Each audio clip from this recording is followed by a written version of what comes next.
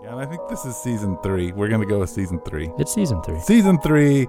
Episode 1 through 5. 1 through 5. Somewhere in there. Yes. We'll get that down at some point. So, this is Faith Over Breakfast. My name is Eric Siepen, and across from me is Andy Littleton. We are in Tucson, Arizona, and Andy is pastor of Mission Church, and I am pastor of the Village Church. I've got the, he has no the, so everybody remember, it is not the mission, it is a mission. And church. it is not village, it is the village. So we just talked about your retreat for the most part on silence and kind of what you experienced and learned. Mm-hmm. And it was fun. When you texted me, I thought, wow, we're going to talk about silence for 45 minutes. Yeah, right. What are we going to say? Look at that. We did it. It was good. It was rich. God really met you, and I'm excited for people to hear our conversation. Yeah. Well, thanks for having it. And I just for you who are tuning in right now, the whole thing is good. I think we really clicked in about 5-10 minutes in there. Yeah, I think so too. And so hang in. Yeah, hang in there. And there's going to be a little editing because there was a phone call between me and my daughter. But I also want to say in the beginning, because sometimes we say that at the end, it's really helpful if you like our Facebook page, if you like our Instagram, if you go on iTunes and rate us, and on Spotify. If there's a podcast you think is helpful, share it. Share it with people. You guys are our hands and feet. If you think we're valuable and we have something good to offer, well, we know that we're valuable. But if you think we have something good to offer, that would be awesome to do all those things. Sharing it around, if this is helpful to you, share it with somebody else, and it means a lot to us too.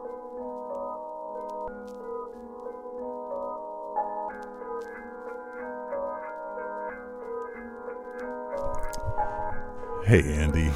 It's good to see you. Hey, thanks. Eric's just doing some technical difficulty stuff, and over on the side. So it's always interesting to jump into the conversation when you've just been trying to fix the computer. There's something just messes you up. I'm good. I'm happy though. We fixed it. We're talking. Okay, you're good. Yeah. Yeah. Well, I think the plan anyway is for me to talk and you to be silent. Right. Right. So welcome to Faith Over Breakfast. Yeah. And I've already blown it. So I came back from a silent retreat, and Eric's great idea was that I would exhibit how to be silent. Is that really, by just letting is him that really talk. Possible when I talk for you to be silent? It could be. Yeah, maybe. It doesn't feel like what we're supposed to do on the podcast, but I think I could. Right, because it's supposed to be a conversation between two pastors that you look in on. Not a monologue. Not a monologue. Not prepared. Not perfect. Right. None of that. I should say, though, just looking back a little bit, you did that monologue on your own. Yeah, the devaluation of words. Right.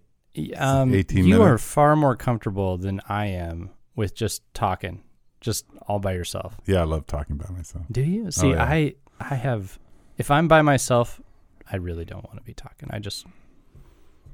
And so I think if you put me in here with a microphone and I just had to go, that'd be hard for me. Wow. Yeah, it'd be tough. Yeah, but partly that's just because I'm very auditory. So I think by hearing myself talk. Okay. So that's part of the issue. Verbally process, but I wonder if it's the same. Yeah, I learn auditorily. So yeah. Okay. The big part of my learning style. Anyway, so you went on a silent retreat and you want to talk about all the things that you learned. No? I mean, not necessarily. I don't know. I just wanted to talk about getting silent, and I'm honestly curious if this is something that you do from time to time. Do you take time? Apparently I can't, because I just have to go somewhere and talk by myself. So that's what happens when you're alone. I just talk to myself for hours. Okay. I'm like, hey, Eric, how you doing? I'm doing all right. Yeah. But so for real though, like my early, I guess the dipping of the toes into getting time of silence and solitude was through the leadership of your dad. And so doing Learning to Love the Master retreat, yes, which was your mom's design. And so I think probably one of the first times I went and sat for, 4 hours. Yeah. And just tried to think through my story and where was God and dialogue with God over that, and then come and share, and then do it again.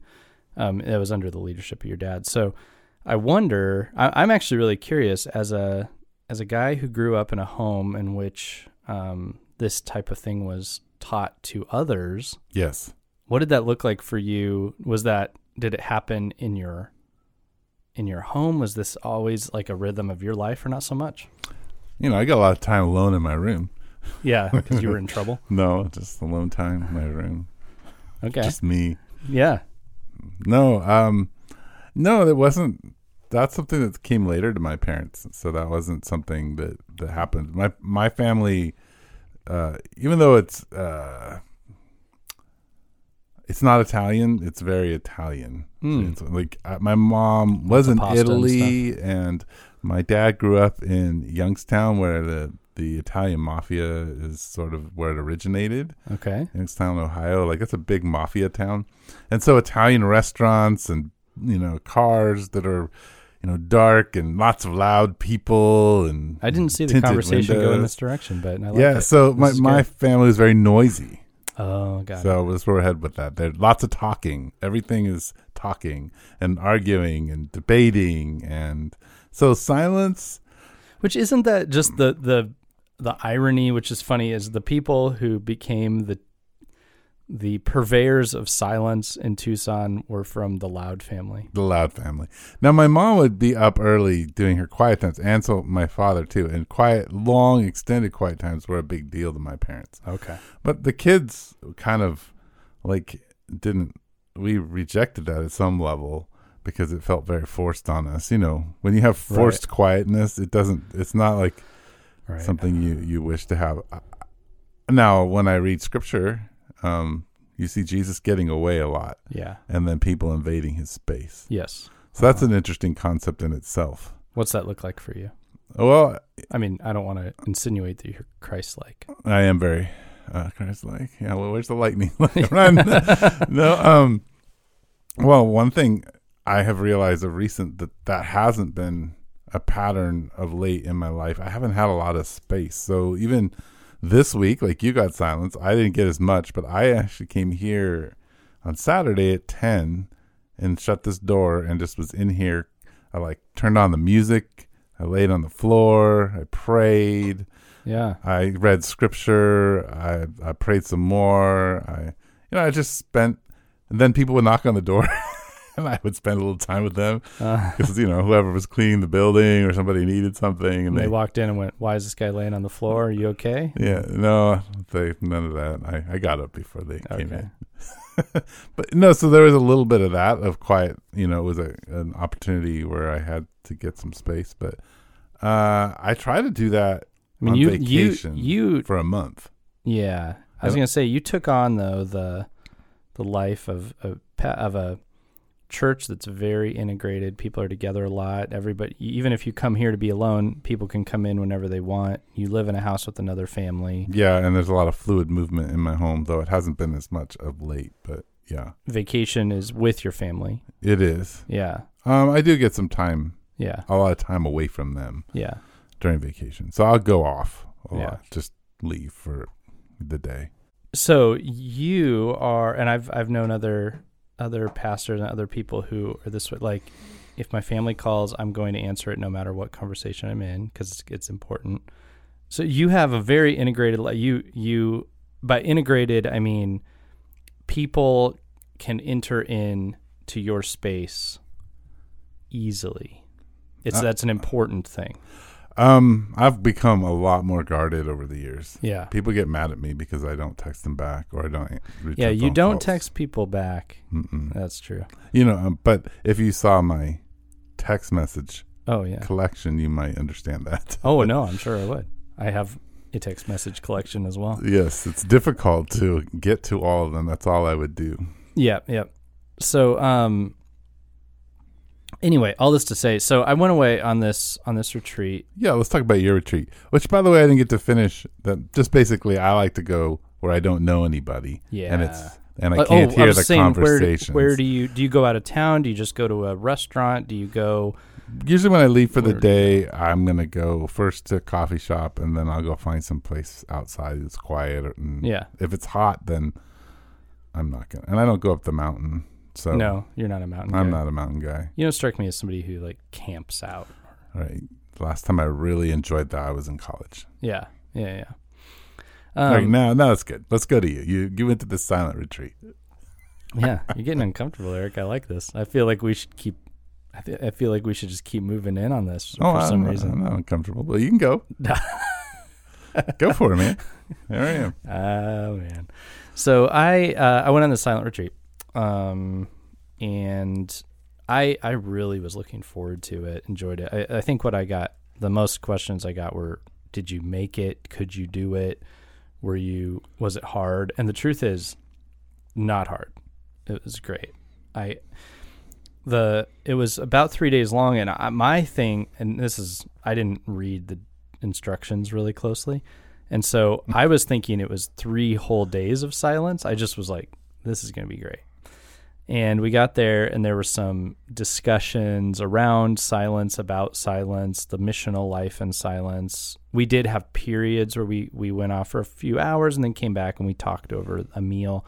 And then we had a grand silence of 36 hours, which was no talking. We made the meals together. But yeah, you weren't talking. And I was hoping for that the whole time. But 36 hours is pretty awesome. It was great. No, I loved it. I'm not complaining. It was really a gift. But I'm just saying, I was up for more. You know, just in the back of my mind, I'm thinking the missional life in silence. Like, I think we're living missional lives, and we're here to be silent. We don't need to talk about it. Let's do it. You know, right? But there were some helpful thoughts that came out of all that. It was good. My phone, I put it on airplane mode for 4 days, and didn't check anything from anybody. And nice. And one of the guys there, and he was very right. You know, he said, the world will go on without us, right? And you know, I think about this a lot. Like you watch a TV show about the Victorian days, and somebody goes off to another town, and it's like they were gone for days, and you couldn't get a hold of them, and things went on. You know, today, like, you know, even if something, there's a water leak and I couldn't answer the phone, like it will get figured out. Sure. You know? And you have to hold on to that as a follower of Jesus, and in particular, a leader of people. With everything. Yeah. This person's life will not, like, I don't ultimately hold everything in my hand. I am not the one with all the answers. So I can offer that when I'm available, and then other times not. But I have a generally busy life. But this time was great. And I was tempted, or when I was going, I thought, what do I want to do? Is there something I want to be praying about? Is there something I want to be working on? And for some reason, I just felt deeply impressed that I needed to not do that. No working on anything. No. Right. No sermons, no. Well, no, that was nothing. Definitely off the table. I was thinking more, maybe I'll try to develop a rhythm of life that I can come back and implement. Oh, okay. Right? So come up with a plan for your future. Some plan or something. Yeah, and then I was just like, how about, and I felt like God was impressing on me, like, why don't you just be there? Just, how about you don't figure out anything specifically? Or how about you let me decide That's what we cool. figure out? Yeah, that's good. And that was great. I mean, I ended up, one of the guys there he memorized a lot of Psalms and encouraged that would be a good idea. So I thought, okay, I heard that. And so one of the Psalms that he recited really intrigued me. And so I thought, well, okay, I'll just try to memorize that. And that was really important. I think actually one part of it brought me to tears, and it was great. And I was able to kind of internalize that Psalm, and I assume I'll remember it. And then there were some things that came up just in casual prayer. And so I just went for walks. And it wasn't like I'm going on a prayer walk. It was like I'm just going to walk. You're going to go walk. And then a thought would come that I go, okay, God, what do I do with that? So now I'm praying, right? And then some really important stuff. I mean, some just being thankful for stuff I hadn't really taken the time to be thankful for. And other like kind of like slugging through some like hard, darker thoughts. And but things I never would have planned. And I think if I'd been doing the thing I was planning on doing, I would not have gotten to these other things. So it was refreshing. It was good. There was something really cool about communal silence, about being with others. I think that's maybe some of the coolest parts of being silent is going against the communal or just the human nature that you see someone, you say hello, you go through a whole series of conversation, then you sit down and more conversation. Yeah. It was really nice to be with people and not have to talk. And everybody seemed to like key in on that and enjoy that. And, we're cooking. And so you're just pointing, like point at the knife and point at yourself, like give me that knife, but no words. And it felt weird, but it was fine. Like normally when you're speaking, you're thinking through all the nuance of, hey, if you're potentially not using that knife, would you mind if I borrowed it for a second? But no worries. I mean, don't worry about it. And all that, those type of words and all the processing you're doing to figure that out, there's like headspace involved in all this. Right. And when you can't do that, you just point at the knife. And then the other person, like one of the guys reflected later, that he was using one of the knives, but he couldn't really explain that. So he just went, oh, well, and just handed it to the other person and they used it for a while. And that was fine, and how normally you would add in all this nuance and try to figure out how to communicate. But there was something about you're just eating, you're just there eating, no need for somebody to be talking or how to respond to that. Yeah. So you're with people. Mm-hmm. There's a lot of secondary communication going on. Sure. But no primary communication. And you're enjoying sort of the quiet. And there's lots of things you wouldn't notice if you were talking. Right. The noise of things, the way people hold themselves. Oh, yeah, you become very tuned in to a lot of other things. Yeah, it's interesting. So let me pull an Andy here and push back on you a little bit. Push back and also say, hey, this is actually a good continuation of our last podcast. So the pushback is you are on one hand essential that it's not a full truth that the world will go on if you decide to not be present, because the body needs you. And I would agree. Like, let's just say the water heater blows, for just an example, and you're the one who could best fix the water heater. Yes, people will collectively get together and fix it, but 9 times out of 10, you will have to go fix what they didn't quite understand. And you'll need to clean that up. And those things wouldn't have happened if you'd been there. Those people learned something. There's a whole bunch of things that can happen out of that. But to say that you weren't essential to that, probably you may have been. And I would never say you're not essential. Of course, you're an important part of the community. And but I think that having space to get away and work through some stuff is part of being essential to a community. And so when you need to do that, it's important. I'm pulling Andy because you would go for the opposite on this. And you'd be like, well, I don't want people to think that nobody's essential, so we shouldn't do anything. I just got thinking. No, it's good. You do that to me all the time, so I have to. Yeah, this is your opportunity. It's my opportunity. No, I get it, and I agree with you, of course. But I think there's something that, the pendulum swings, right? And for myself, and I would guess for you, our tendency is to be like in people's lives or available. Sure.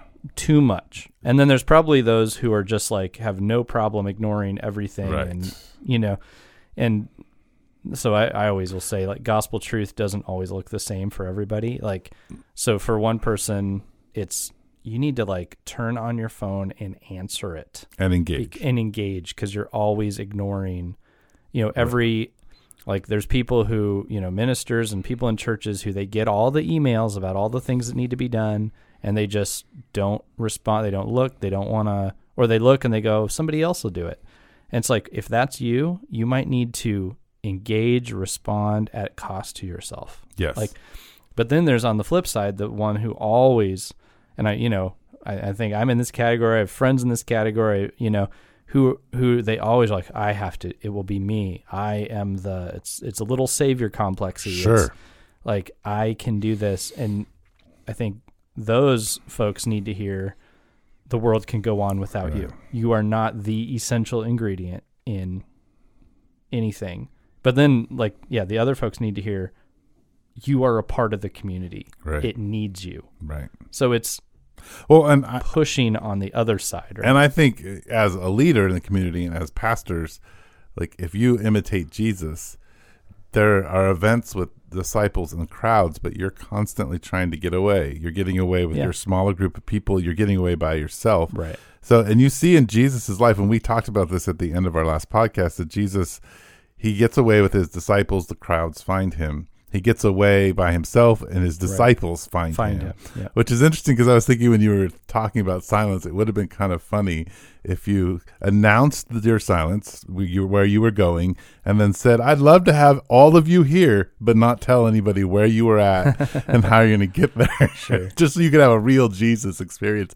Mission Church shows up in your 36-hour And I'm silence. like trying to get to the other side of the river. Right? Like, Andy, help us.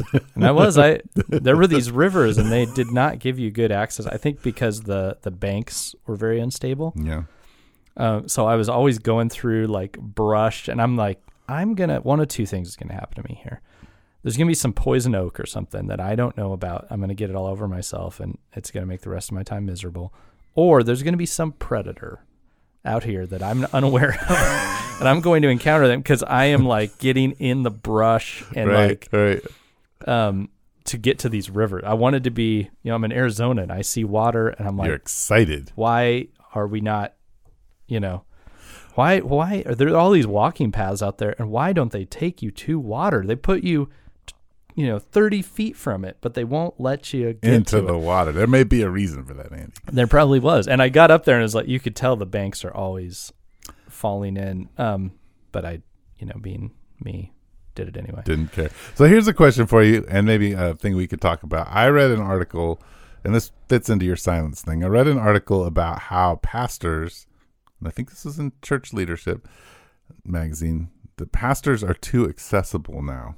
That they didn't used to be that accessible, but we've become extremely accessible. And so he kind of goes through the beginning of his day, and it's kind of like my day, he wakes up and he gets a text message from somebody who said, hey, like what you said to me yesterday really helped. He gets from brushing his teeth, and there's another text message already saying, hey, I had a hard week and I need to talk to you.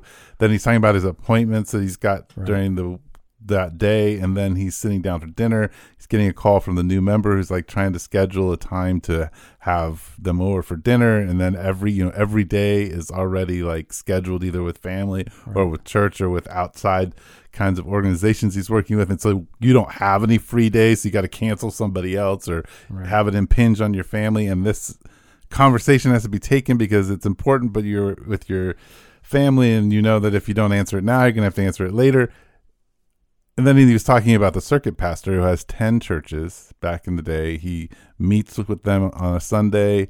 He has dinner with everybody. He gets on his horse. He won't see them for a week. They don't see him for a week, yeah. Right. Or maybe for 2 because he's at the other church. Right. So he's there once a month, and they're filling in and doing their thing. And I mean, I know that's not our context, but still, do you think part of our need even for this silence, because this circuit pastor, he has silence for a week sometimes because it's just him and God and his horse. And every time he goes to that church, he's in 3 hours of silence before he gets there, just riding his horse by himself. Exactly. There was so much more margin. I mean, this is something I've definitely thought about in our modern world. I mean, we'll jump in the car, listen to the news, listen to a podcast, whatever. We go on a run, we're listening to a podcast. This is just, in general how we are. And there was a time in most of history where if you traveled any significant distance, and sometimes you did it alone, you were just silent for days. And if you traveled an insignificant distance, you were silent for hours. Right, and even if you travel with 3 people on a wagon train, there was probably significant amount of silence. Well, right, because you had to focus on like the animal going straight most of the time, and and you couldn't. There was no call, there was no text, there was no email, there was hardly any mail. It took forever. So you'd send a letter to your wife when the people who wrote the Westminster Confession of Faith, I remember hearing, were gone for years. They worked on it for years, and they would write home to their families, Jeez. and they'd write the letter, and it would show up to their family 3 weeks later, and but these people weren't like feeling neglected by their husbands, because this is just what life was. This is just what life was. And that doesn't mean they didn't miss them. Sure, no, I bet they did, and I bet they wished they could have seen each other more. But I'm just saying, like, it doesn't equal. To be gone in their context for years didn't equal neglect, because that was realistic. They weren't doing it it wasn't a desire to neglect. It was, they were like, I feel like this is an important work, and I will be home, and I will be praying for you and loving you from a distance. And there are people have desires to disengage and neglect, but then there are other times when that's not what it is. Right. So anyway, we're super accessible now, and I'm not sure it's good. Yeah, and it's not good for us as leaders. I don't think it's good for our people. So the question, you can't just walk into a community or into our world and say, okay, simpler life. As I was telling a group of guys at the end of church, everybody left, I said, I would love it if I could stand up in front of our church and say, for 1 month, I'm asking everyone in this church to shut down Facebook, to shut down Instagram, to shut down Twitter, and to commit to only watching a half hour of news or reading, just having enough for you to be informed about what's happening in your world.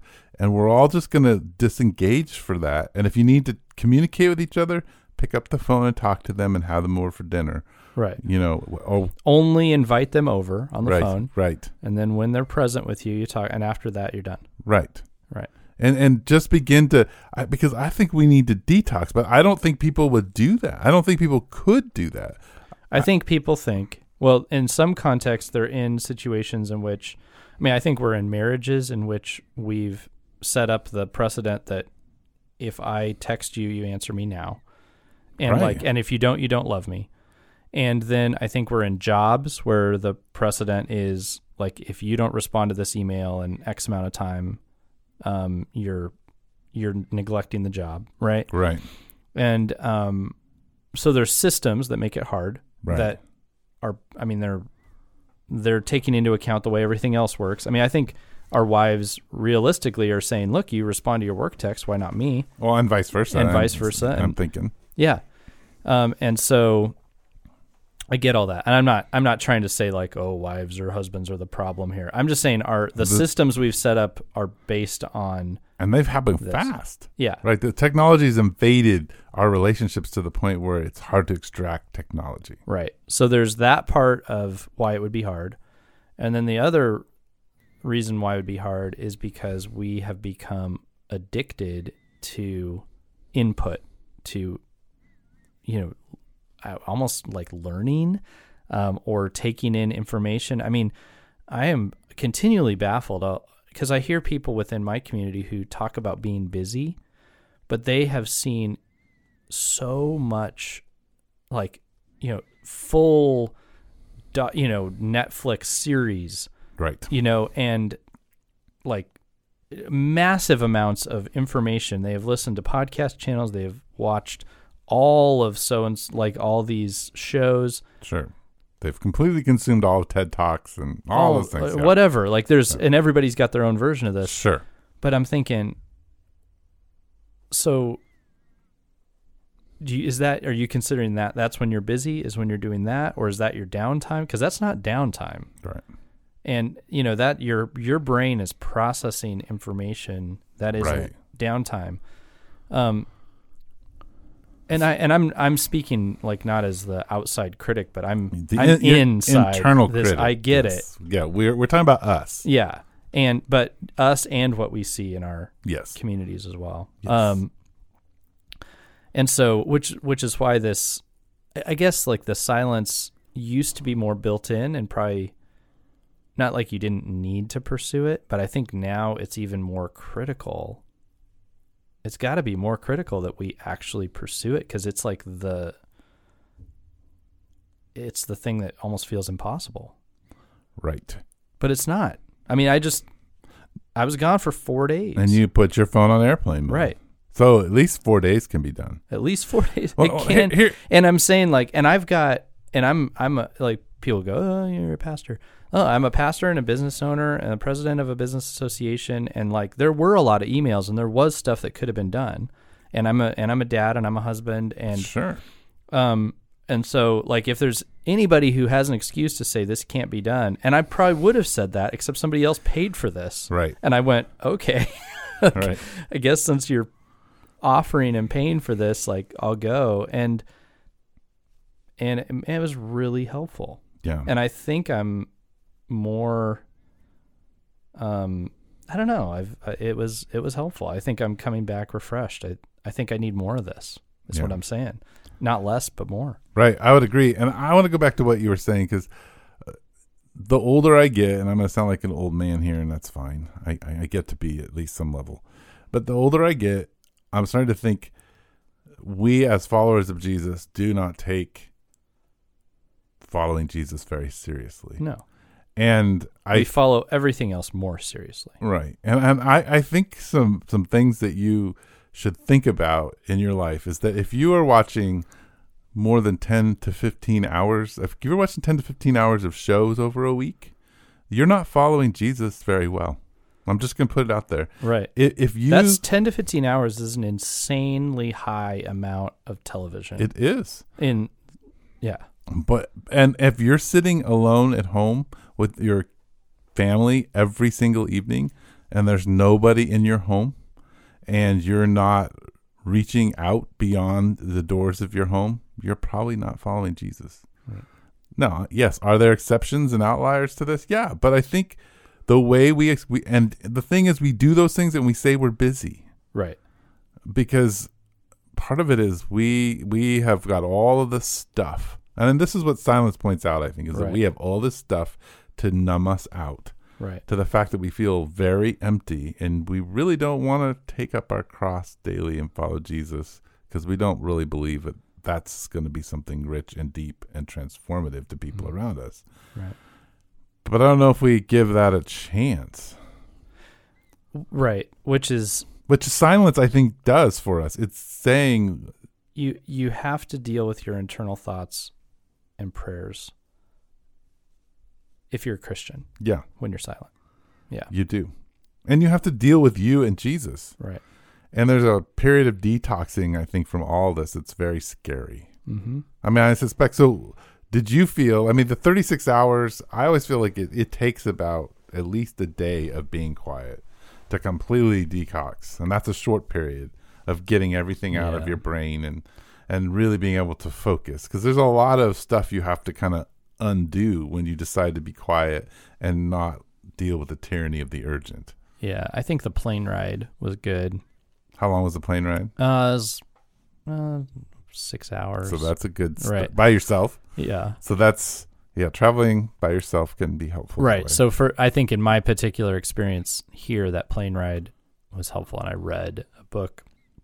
The couple next to me, this is pretty funny, but the couple next to me was arguing because the guy he was bugging the girl about how she needed to work out, but then he was checking out some other girl in the apartments. And so she decides on this plane ride, when they're going to visit his family, for her to meet the family, she decides to put all this on the table. right next to me. And so I'm trying to read Thomas Merton, and then they talked for 3 hours, and he was trying his hardest to convince her that while he did think the other girl was very hot and she did need to work out, his girlfriend, that didn't mean that she wasn't important to him and that she wasn't just perfect the way she was.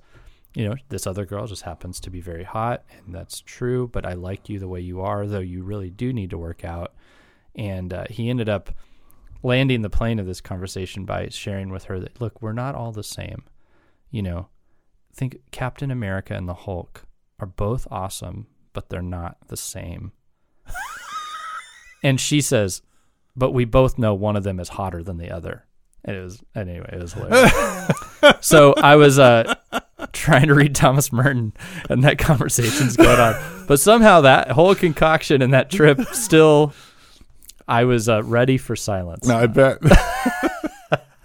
But so walking away from silence, what thing are you holding on to that came out? What did Jesus kind of give you as a connectedness to him that you're going to kind of walk with as you head into caring for other people and yourself and your family? Yeah. Well, I was just going to say too, the other thing that's been helpful for me were learning to love the master retreats with your dad, and others where I learned the 4 hours of silence sort of stuff years ago, over a decade ago. And then my sabbatical time was generally alone, and there was a lot of silence. And so I'm grateful. I think it's getting easier. My point is this past trip, I was looking forward to it. Whereas my first learning to love the master retreat, I was not, I was nervous. And so I think the more I've done it, the more valuable I've seen it to be, and the more ready for it I am. So I would just encourage people, if you don't feel comfortable with it, to still do it, go there, because it's kind of you learn it a little bit more. But I don't see, there wasn't the thing. I rejected the idea of coming away with something specific mostly, but I did come away thinking, I need more of this.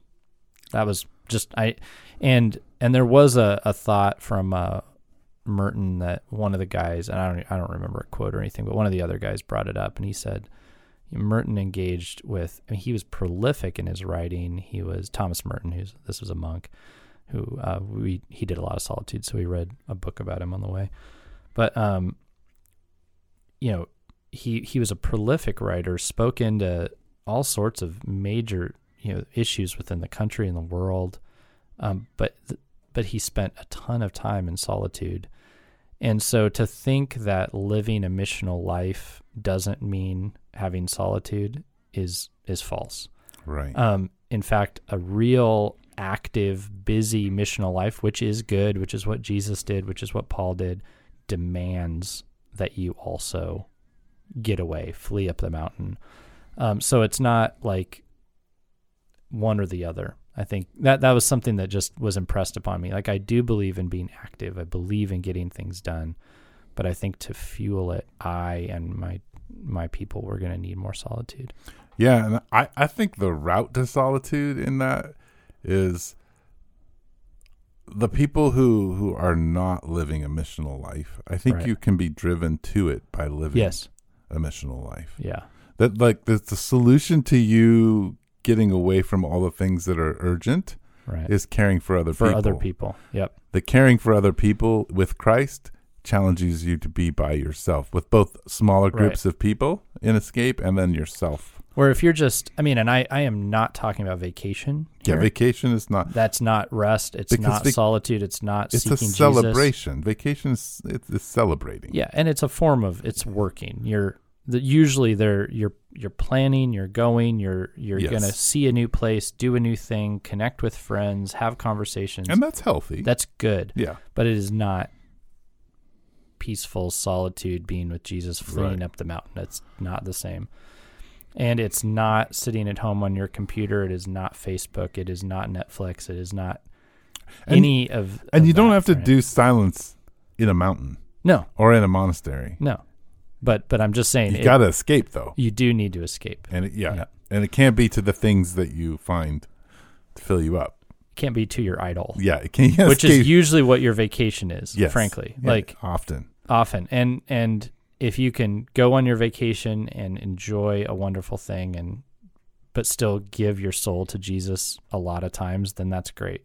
But usually it's what we wish would satisfy our souls that we run to on vacation. A lot of times we idolize, especially in this culture, we idolize vacation. Yeah. So I came away with that conviction, I think, for myself and others. And I recognized this wasn't my first time, and it's been very valuable numerous times. And so I'm not just coming back from a 4-day first time thing going, hey, like, no, I've done this a number of times. You're a veteran, I guess, and the other thing, I just came away encouraged by the Psalm I memorized. Which Psalm did you memorize? 128. Psalm 128. And one of the key things in there that just hit me that I wouldn't have guessed was you will eat the fruit of the labor of your hands. And I think I realized I really struggled to believe that the labor I do will be seen by God, used by God, and that it will even be an encouragement to myself and my family. Like I tend to view it I understand that. more as it's a futility, and it just, I just have to do this. And that's what actually brought me to tears, was that idea that maybe, and I just went, God, is it true that you have promised a blessing to God's people that they will eat the fruit of the labor of their hands? Like everything we do we're not just wasting our time. And that thought was really, I would never have guessed it. I never would have gone looking for it. I didn't even realize it till I was memorizing the first stanza, that how important that was to me. So, well, and I think, just to maybe put a little commentary on what you're saying, that when you get alone without an agenda, right, and you allow God's word to flow over you, right, it's really powerful. And he gets to say things to you you wouldn't have heard. No, absolutely. Yeah, that I hadn't. So that thought had never entered my mind. Right. And it came from God, from his word, and it was sweet. So those were the two. Wow. I need more of this, and I think it's a good man. podcast. I on silence. I think it's really good. I will say, just to speak against the literal translation of things, that if you were to literally translate that would mean that you'd be pretty toothless, since you work with cement and wood. Oh, so right. The fruit of your labor, you can't eat it. That's true. But yes, true. I was just thinking about that while you were talking. I'm like, I probably shouldn't say that right now because this is a deep thing. It was a fun thing that I did to commemorate that section that was meaningful to me. Was I found this, I had a pocket knife with me, and it was like a sort of larger pocket knife, and there was just wood everywhere. But I found this one sort of flat piece, is about, I don't know, 7 inches by 5 inches, and so I just sat on a bench and I just carved a spoon out of it. Oh, nice. And it was like this, it was fun. It was just like, I was just quiet and just carved a spoon, and but it reminded me, like, I'm going to keep this to remind myself that God's promise that you will eat the fruit of the labor of your hands. That's really cool. I think we should end with that. Boom. That's really good.